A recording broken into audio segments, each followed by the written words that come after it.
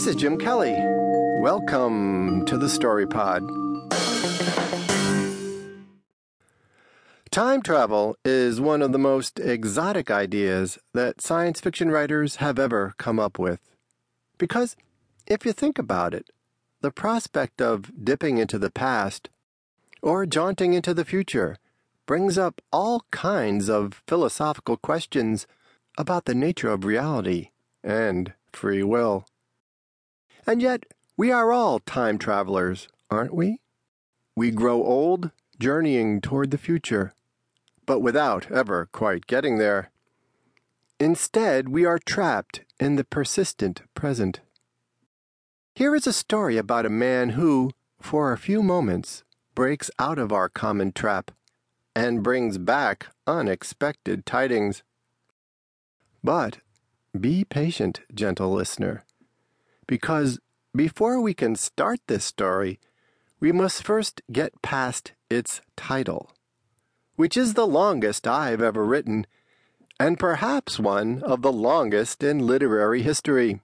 Beerhorst R.G., Sierra B.L., and Jennifer R.P.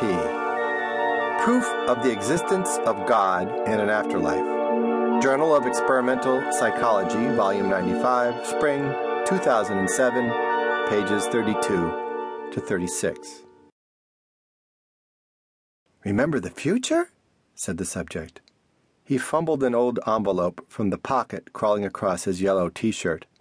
Jennifer frowned as the kid wrote the words down. Remember. Future. No one had ever taken notes before. "Time isn't a river," Jennifer continued. "It's..." Momentarily distracted, he glanced down at the questionnaire the kid had filled out as part of the experiment. "It's a field." Subject was Timothy Corrigan, freshman English major. Claimed he wanted to be a poet.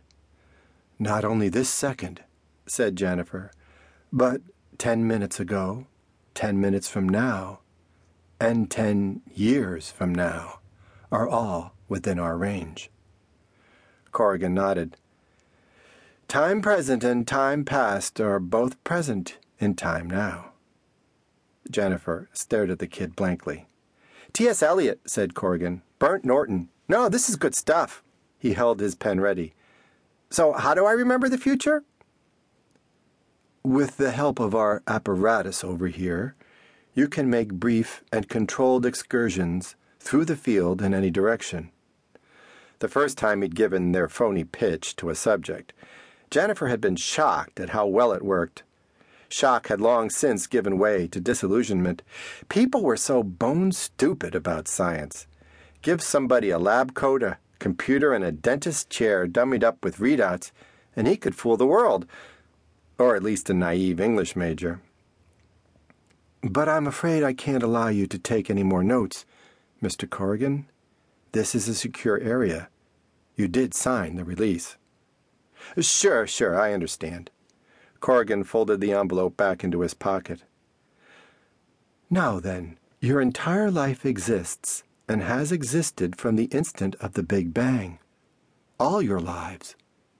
"All?" "I don't suppose you've taken quantum mechanics yet. We could go over the equations." "Wait, what did you..."